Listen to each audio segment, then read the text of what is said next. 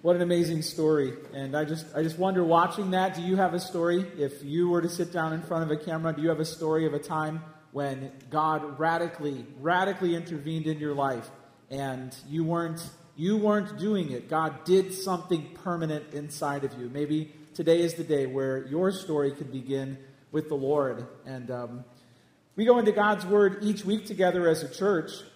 Today we're going to learn about who God wants to make us in Christ Jesus. So let's pray, and then we will open God's Word together. Father, what a glorious testimony we just heard. And that story took a long time to write. We get so impatient. We lose heart. We look around and think that there's no hope. And yet you are faithfully at work even to this very day. We invite you to go to work in our hearts. We invite you to do a wonderful, powerful thing within us through your word, through your church, through the gospel. We invite you to touch our minds and our hearts this morning as we open up to you. And we pray that we would leave here different. We pray that we would leave here encouraged. We pray that we would leave here transformed by the power of the gospel. This is our prayer in Jesus' name. Amen. Amen. We're going to the book of Romans chapter 8. The series is called Nail It Down, which is a nod to the Reformation. 500 years ago, the Reformation happened, 501 years ago, and we're celebrating that. We're also nailing down some things in our hearts found in God's Word between us and the Lord. In Romans chapter 8, the sermon is called More Than Conquerors, and we're learning how God has displayed His commitment to us and His commitment to our world. We're learning throughout the book of Romans many things. In fact, we've got the 5 major themes in the book of Romans we'll put up on the screen. We've covered a lot of ground. Sin, what is right and wrong. Salvation, how can I be saved? Sanctification, how can my behavior change? And now we're moving into the section of the book that deals with sovereignty. How did God's plan unfold? And then we'll hit service, how can I serve a holy God? We're in the section now about sovereignty. The passage today is all about what we should believe about God's love. Sometimes God's word informs our mindsets and teaches us what to believe. Sometimes the biblical passages we're in deal with how we should behave, how we should act. If we don't get the right mindset, if we don't get the right heart frame of reference, then our behavior will always be wrong. So God's going down into the roots today of what we think about Him, what we know about Him. And if we cling to these truths in the dark days, if we cling to these truths when life gets hard, when we feel all alone, when it seems like we're rejected and misunderstood and ashamed, and we're even wondering if God has forgotten about us, we're going to find tremendous confidence in this life. In Romans 8:31, here's what it says. The Apostle Paul is writing, "What then shall we say to these things? If God is for us, who can be against us? He who did not spare His own Son, but gave Him up for us all, how will He not also with Him graciously give us all things? Who shall bring any charge against God's elect? It is God who justifies. Who is to condemn? Christ Jesus is the one who died. More than that, who was raised? Who is at the right hand of God, who indeed is interceding for us?" You'll notice in this passage that the Apostle Paul reasons by asking questions about God's love. There's like 5 questions he's asking about God's love. And we're supposed to find out the answer because it's implied in what he's saying. The first thing you can jot down in your notes is this. If God is for us, who can be against us? If God is for us, who can be against us? God is portrayed in the Bible as many things. He's a father. He's portrayed as a builder. He's portrayed as a lot of things. One thing that he's portrayed as here is a judge. It says here, who shall bring, verse 33, who shall bring any charge against God's elect? It is God who justifies. Verse 34, who is to condemn? Christ Jesus who died, more than that, who was raised, who is at the right hand of God, who indeed is interceding for us. So God is cast in the role of a judge here. And He is a judge.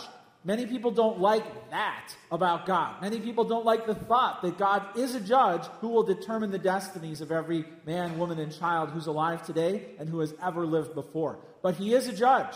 Check out this picture. It just reminds us of what we see in a courtroom. There is a verdict. There is a gavel. There is a trial. And when the sound of the finality of your judgment is finally heard in the courts of heaven, your fate will be permanent. And there are only 2 destinations of where you can end up. God can declare you not guilty, and then you'll enter His kingdom for all time, or you'll be declared guilty, and you'll go away from his presence for all time. Are you ready for that moment? Are you ready for the moment when your life is to be evaluated? Or are you not sure how that will turn out? The Bible does not want us to live with fear. The Bible wants us to live with confidence that if God is for us, who can be against us? Saying that is one thing. God is for me, right? Saying it on the football field is, oh, God is for me. Yeah, but that's not where it's set. The setting of this conviction is in a courtroom where you're on trial for your life. It's in that setting that we hear the phrase, if God is for us legally, who can be against us legally? And we're supposed to conclude, no one. If the judge is for me, no one can be against me. It would be foolish for, who can bring a charge? It would be foolish for the judge to say, not guilty. And someone over in the stands, I think that there are no good guilty. The judge is like, silence. This is my courtroom. I'm for her. You can't be against her. Do you see the security we find when we understand that God is for us? Jot this down. God sent his only Son to die for us, and this is the basis of God's posture toward us legally. It says here, he did not spare his only Son, but gave him up for us all. How will he not also, in him, with him, graciously give us all things? It says in verse 34, who is to condemn? Christ Jesus is the one who died, more than that, who was raised. The basis of our confidence in God's court of law is God made a sacrifice. He made a payment. He fulfilled the law on your behalf. He did your heavenly homework for you. Jesus on the cross accomplished something that you can't accomplish. He did a work that you can't do. He paid the penalty for all of your sins. He took the debt for all of your transgressions. He died in your place. Now, if you disagree with the verdict, if you're like, well, I'm a pretty good person, I live life the way I think it should be lived, you will never understand what Jesus did for you at the cross, because you think you're righteous. But in God's court of law, you're not. You're guilty. If you agree that God's judgment is just, the only way for you to appear before a holy God with confidence is if your judgment has already taken place before you arrive. If it's over, if it's finished, that's the only way you get into heaven. And great news for believers in the Lord Jesus Christ. Jesus said it on the cross, right? Here's a picture of the scene of the cross. Jesus said it on the cross, right? There he is, the man of God, with all the weight of the world on his shoulders. There's the Son from heaven who came down to save us. And what did he say? What did he say? He said, it is finished. Jesus made the final payment for your sins on the cross. That's your only hope. It says, he was condemned. He was condemned. Therefore, who is to condemn us? The idea here is there you are on trial in front of the judge, and someone there, Satan, someone there, your enemies, they deserve the chair. I've got a billion things that person did wrong. They should never go to heaven. And the judge says, you're right, but the sentence has already been handed down. In fact, death has been handed down. Someone was executed on this person's behalf, and therefore the trial is over. Is that your hope? When you stand before God, is your hope, I'm pretty good. I've got a sash with merit badges of everything I've done to impress God. And when he sees me, he's going to want me in his kingdom. Are you standing on your own righteousness, or have you abandoned that? And have you said, hey, hell is my fault, and I belong there, but my debt has been paid by Christ? Is that your heart? God sent his only Son to die for us. God is for us. He took the penalty on himself. The demands of God's justice were fulfilled by God's love in his Son. God is for us. Hey, listen, all justice you enjoy in the next life belongs to Jesus. It's his, not yours. Are you banking on that? You will either reflect God's wrath or God's mercy for all time. You'll reflect his wrath or you'll reflect his mercy. And if you believe in the Lord Jesus who died and was risen, then you get to enter his kingdom. God sent his only Son to die for us, and if he is for us, who can be against us? Jot this down. God will give us all things in Christ. God will give us all things in Christ. So first we look back and we see that God has sent his Son to die for us. Now we're looking ahead and we're seeing what comes in the box with the Son of God, right? What comes in the box. And it says here in Romans 8, it says in Romans 8:32, he who did not spare his own Son, but gave him up for us all, how will he not also with him graciously give us all things? The point is, if God the Father said yes to the demand for his only Son to enter the world, to live the perfect life, to die a horrible, torturous death, and to raise from the dead, if God said yes to that, do you really think he's going to say no to lesser things? In Christ, he has said yes to everything you will need and desire for eternity. Do you struggle with feeling like God is primarily saying no? He's just a straitjacket in the sky who wants to take all of my fun away and wants to ruin everything. He just says no, no, no. I've got to tell you, I read a great story this last week about a mom whose children just wouldn't stop complaining about the fact that she always says no. Have your kids ever said that to you? You always say what? You always say no. Always. So Lucy Cavendish wrote an article about what she did about this. May 18th of 2011. She says this, like most children, my own brood complains constantly about my style of parenting. You always say no. You say no to everything, says Leonard, her 8-year-old son. And she's got Jerry, who's 6, and then Adeline, who's 3. And they list everything she said no to. You said no to this and this and this and this. So she finally got fed up. She decided to do an experiment. For an entire week, she would say yes to everything her kids wanted and see what happened. And she wasn't even going to tell them. She was just going to say yes. Well, because they didn't know, well, first of all, she's like, I didn't know how this was going to turn out. She said, what if they wanted to swing on the curtains and paint the walls red? She said, there's only one way to find out. So she went into this. Day 1, the kids didn't know. So they started to suspect something when they're like, can we eat breakfast in front of the TV in the living room? And she's like, sure. And they, of course, can't do that. So she said their heads popped up, and they did it. And they, of course, get food all over the carpet. And she's like, mind the ants. And they're like, we like ants. And she just took it and moved on. But they weren't really, they didn't really know what was going on. So they asked to bring chocolate cookies to school, and she's like, sure. And they're just like, but they didn't know. So they made it through day 1. And then day 2, they're like, why are you being so nice to us? And she's like, what do you mean? Nothing. Hot chocolate for breakfast? Sure. 10 Go-Gurts for each of you in your lunches? Absolutely. Alan demands to go to school dressed in a rabbit costume? Go put it on. Can we make a cake when we get home? Yep. Can we eat it? Yep. Can we eat the mixture? Yep. Can we make a mess on the floor? Sure. They did all of that. And she just tells them, you're going to get sick. And sure enough, 10 minutes later, they all feel sick.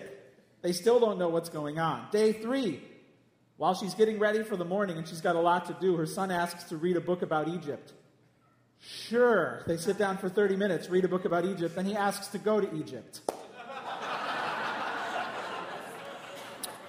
She says, yes, but it's going to cost a lot of money. And he says, well, can I wash cars until we get enough money? And she says, yes. Yes, you can. Dodged a bullet on that one. Day 4, they asked her to stand on her head for 30 minutes while they fed her cookies. She did. Then they asked to stay up as long as they wanted to, and sure. Can we get another puppy? Sure. She said by day 6, thankfully they forgot about the puppy, but they all felt terrible. They were fighting with each other. It was an absolute mess. And when she woke her son up from his nap and said, you can't sleep right now, he said, I hate you! I hate you! They were absolutely, completely imploding. By day 7, they were all worn out. And then the experiment ended. You know, we think that if we just got a yes every time we wanted everything, that we'd be happier, right? Kids want, you say no too much. Do you think God says no too much? Do you think God's up there like the worst parent in the universe? And he just doesn't want me to ever have... And do you think the world would be better if God would just say yes to everything you want? Listen, here's what the Bible says. He already has. God's already said yes to everything that you will need to be eternally satisfied. In Christ, he's already said yes to everything. Already done it. But we haven't seen that yet, because it says he will give us all things in Christ, which means it's coming. What he said yes to in Christ is absolutely unbelievable eternally. Now, I know there are things throughout your day that you would like to have. Well, why doesn't he say yes to a car upgrade? How come I don't get a pay raise? He's not your genie. You're asking for much smaller, much more pathetic things compared to what he's already said yes to. And I want to be careful here to not give you the impression that the prosperity gospel is being taught here when it says, will not God give us all things in Christ Jesus? This is primarily describing the future that he has secured for you through the gospel. The prosperity gospel is a false gospel. If you think that faith is even better when it comes to the free car, you're deluded. The idea that I can have all the riches of this earth now because of what Jesus did, and if I'm rich and healthy, then God must love me, that's a false gospel. Okay, God will not give you everything you need in this life. You will go through trial after trial. He will actually take things away to humble you. But that doesn't mean he's a God who always says no. This is a God who has said yes to giving you everything in Christ Jesus. And if he said yes to that, if he is that for us, who can be against us? God will give us all things in Christ Jesus. He's already decided it. God sent his only Son in the past. He took care of all of our sin problems. In the future, he will give us all things in Christ Jesus. But there is a present tense to what's happening in this text too. So jot this down. Jesus is interceding for you right now. Jesus is interceding for you right now. It says, who is to condemn? Verse 34. Who is to condemn? Who shall bring any charge against God's elect? It is God who justifies. Who is to condemn? Christ Jesus is the one who died. More than that, who was raised, who is at the right hand of God, who indeed is interceding for us. Right now, Jesus is interceding for those who love him. Right now, Jesus is interceding for you if you are his follower. This is present tense. He is interceding for you in the very courts of heaven. He is your advocate. He's the one who speaks on your behalf. Listen, I don't know what you were raised on. I don't know what you were taught growing up, but the Bible is very clear. Jesus came into the world to save sinners. He lived the perfect life. He died on the cross. He rose again. He was raised in front of witnesses who saw it happen. And he is alive right now. He is alive right now. And he's in God's court of heaven, ruling and interceding for the saints. If God is for us, who can be against us? Jesus is interceding for you right now. All glory you enjoy in the next life belongs to Jesus. You will reflect his greatness forever. And all advantage you enjoy in this life belongs to Jesus. You will reflect his presence for all your days. So look back, look ahead, look around. If God is for us, who can be against us? Wow. Well, reading on in verse 35, it says, who shall separate us from the love of Christ? Shall tribulation or distress or persecution or famine or nakedness or danger or sword? As it is written, for your sake we are being killed all the day long. We are regarded as sheep to be slaughtered. Number 2, here's the question. Write this down. Who shall separate us from the love of Christ? If God is for us, number 1, who can be against us? But there's a problem. He just made all this effort to say, God is so for you, past, present, future, for you, and then it's like, we're being put to death. I mean, these Roman Christians really struggled. It didn't happen yet, but Emperor Nero was coming to power, and he was going to blame the Christians for the fire in Rome, and he was going to kill Christians in the arena, throw them to the lions. This guy was so sadistic that he took Christians and displayed them up on pikes in his garden and lit them on fire to light his garden parties. Okay, this is how sick the ruler of the day was. So if God is for us, who can be against us? Nero? So now Paul's dealing with this next question. Well, what happens when it doesn't seem like God is for us? Right? Who shall separate us from the love of Christ? He's very honest. There will be tribulation and distress and persecution and famine and nakedness and danger and sword. But all those things will fail to break the loving bond between Christ and his followers. Those things will fail to do permanent damage to the believer of Christ. That's the hope. The hope the Bible gives you is not that God will take all of your pain away and give you everything that you want right now. That's not the hope. The Bible gives us something greater than that.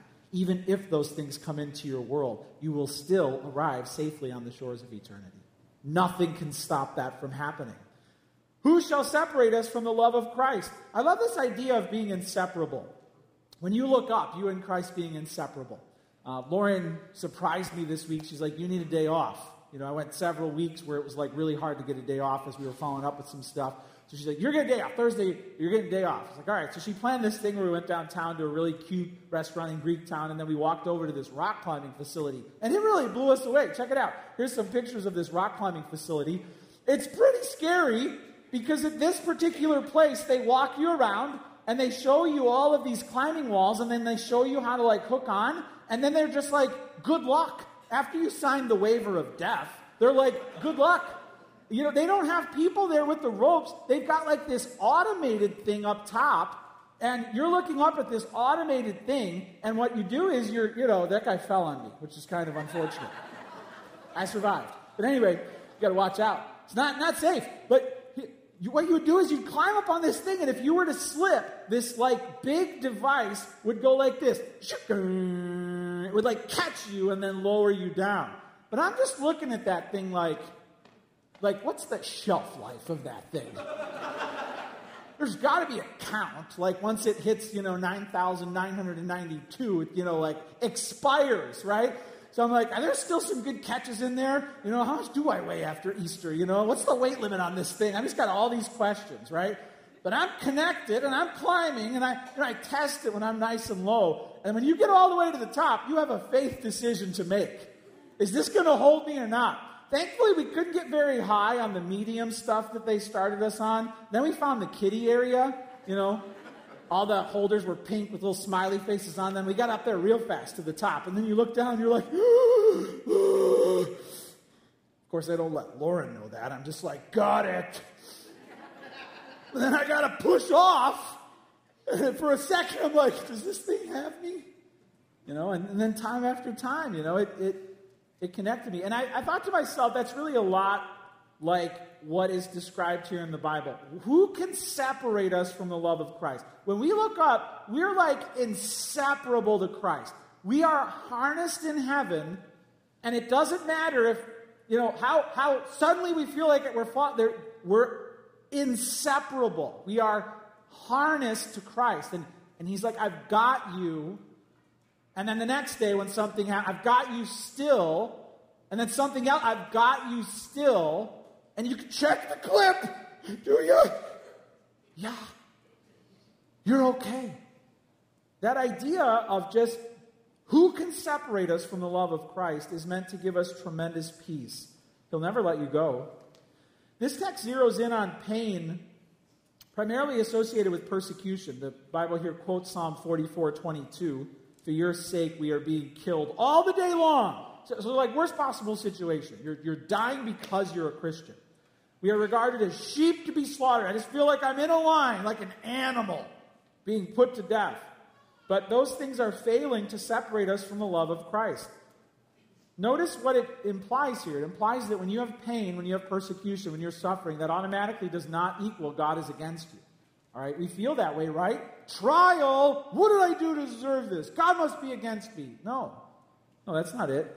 Who shall separate us from the love of Christ? Shall tribulation or So if we put these in buckets, here's where we can invite God to display his love. Jot this down. Invite God to display his love in your relational trials.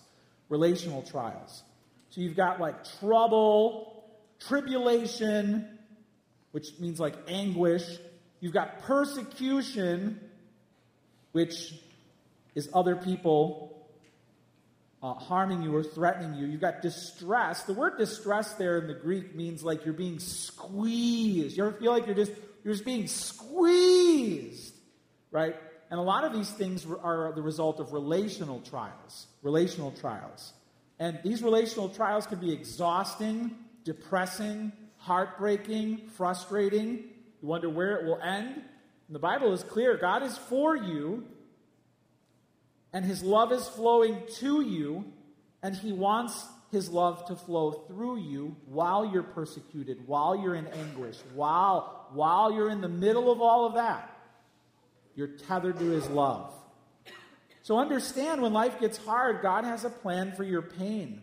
And invite Him, say it to Him, God, display your love for me in this trial. You know, you've got broken relationships, I know it, everyone does. God, have you asked Him, display your love for me in this trial? And even better, display your love through me in this trial. Jot this down. Invite God to display His love in your material trials. In your material trials, it says here, shall famine, so no food, or nakedness, no clothes, famine or nakedness, these are like physical trials. Famine or nakedness. It's always funny when nudity comes up in the Bible. There are a lot of parts in the Bible where, awkward nudity, like in Genesis, it's awkward on the flannel graph when you're trying to teach kids how the whole world began, And then in the Easter story, or the Good Friday story, one of the disciples had to fled naked into the night because they grabbed his clothes. It's just funny when nudity shows up in the Bible. But the idea here is either because you're persecuted or because you're so poor, you don't even have clothes to wear. Right? You don't even have clothes. So imagine God is for me and I'm naked. How do those things go together? Yeah, that's all covered by God's plan. When you have material trials, when you don't have even clothes because someone took them or because you can't afford them, whatever, God is for you. When there's a famine, when you don't have food, when you don't know where the money's going to come up, God is for you. God is for you. And God's love can be displayed in provision for you. I like what Charles Spurgeon said. He said, I'm afraid that all the grace that I have got of my comfortable and easy times and happy hours might almost lie on a penny. But the good that I have received from my sorrows and pains and griefs is altogether incalculable. Wow. Do you embrace that when God brings a trial into your life, even a material trial, that He's doing it to show His love for you? That He's doing it so that His love can flow through you? Or do you automatically react, to the trial, to the hardship, when a relationship blows out, or you have a need and you don't know how it's going to be met? Is your reaction like, well, God must be against me. That's it. He's against me. He is for us. Who shall separate us from the love of Christ? You are harnessed to heaven. None of this is letting you fall away from God. Jot this down, physical trials. So you've got relational trials, material trials, and then physical trials. So like danger, it says danger, or sword, which means the threat of violence. Like your body is literally being threatened. Now this could also be health problems. Sudden accidents, natural disasters, and God doesn't shut off the flow of His love. And the promise of His sovereign affection for you is guaranteed for all time. He will love you in this trial. He will love you. He won't take all of your pain away. He will use it for His purposes. If God is for us, who can be against us? I like what John Piper says. He says, our afflictions are the health regimen of an infinitely wise physician. Our afflictions are the health regimen of an infinitely wise physician. When God allows pain to come into your life, it's because He's perfecting His love inside of you. He's got you. Nothing can separate you from His love. Know His love. Rely on His love. And let Him shepherd you through this. Number one, if God is for us, who can be against us? He sent His only Son to die for us. He'll give us everything in Christ, and He's interceding for us right now. Number two, who shall separate us from the love of Christ? Not relational trials, not material trials, not physical trials. Look at verse 37. It says, no, in all these we are more than conquerors through Him who loved us. For I am sure that neither death nor life, nor angels nor rulers, nor things present nor things to come, nor powers, nor height, nor depth, nor anything else in all creation will be able to separate us from the love of God in Christ our Lord. Jot this down. Number 3, we are more than conquerors in Christ. More than conquerors in Christ. One metaphor that the Bible uses to describe this world, your entire life is a victory parade or a parade of defeat. And elsewhere, Paul says, it feels like we are being paraded in the streets as conquered people, headed for the arena. Right? It feels like we're on display as those condemned to die. When the world sees us, they see our little parade, people following Jesus to the end. They see us and they're like, what a pathetic bunch of absolute losers. What a filthy, forsaken, death-bound group of people who are leaving our society, and we're glad that they're going. But God doesn't see it that way. God sees it as a victory parade. We are more than conquerors. There have been many conquerors throughout human history. Alexander the Great went out on conquest and rapidly expanded the kingdom. There's also Julius Caesar with the might and the power of the Roman army. There's also Attila the Hun. We've got pictures of all these conquerors up there. You can pick your favorite if you'd like to. Read a little book on them. Genghis Khan. They make statues of these conquerors. They put monuments up to these people who have expanded earthly kingdoms. Napoleon, right? What a great war hero. Now grab all of the achievements of all of those men combined, and it's nothing compared to what Jesus accomplished. Jesus is the ultimate conqueror of humanity. Why? Because he rode off from heaven to defeat sin, to defeat Satan, to defeat death, and he returned in victory to the roaring shouts of the saints and angels in heaven. He did it. He did it. No pathetic earthly kingdom. Doesn't matter how many people threw flowers at Genghis Khan. He's rotting in a grave. Jesus is alive. He's alive. And therefore we are more than conquerors in Christ. Jot this down. In life and in death. This includes everything natural. Hey, life can't hurt you. Death can't even hurt you. If you're a follower of Christ, death does no permanent damage to the believer. Jesus even describes it as saying, anyone who lives and believes in me will never die. Well, how can he say that? Right? If I'm going 80 miles an hour the wrong way on 294, I'm going to die. Nope. Christians don't die. We blink, and then our faith becomes sight. Death is a doorman. He's just like the Walmart door greeter. Welcome to heaven. Welcome to heaven. Right? My favorite Walmart door greeter, I used to work at Walmart. His name was Gar. He was from the South. Gar. And he'd be like, hello, my friend. And when I think of death, I think of Gar. That's it. I'm not afraid of death. Dying, sure, but death, he's going to hold the door open. Hello, my friend. That's it. That's all he can do.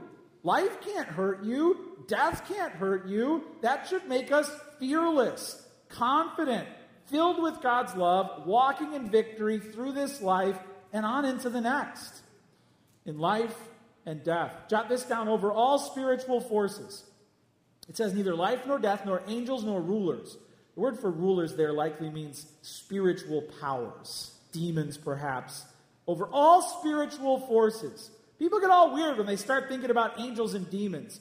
Now think about this. The church in Rome that got this letter, they were still taught about Zeus, right? The Greek gods, the Roman gods. They were taught about superstition. There were all of these gods in the spiritual realm that get angry and hurt your crops.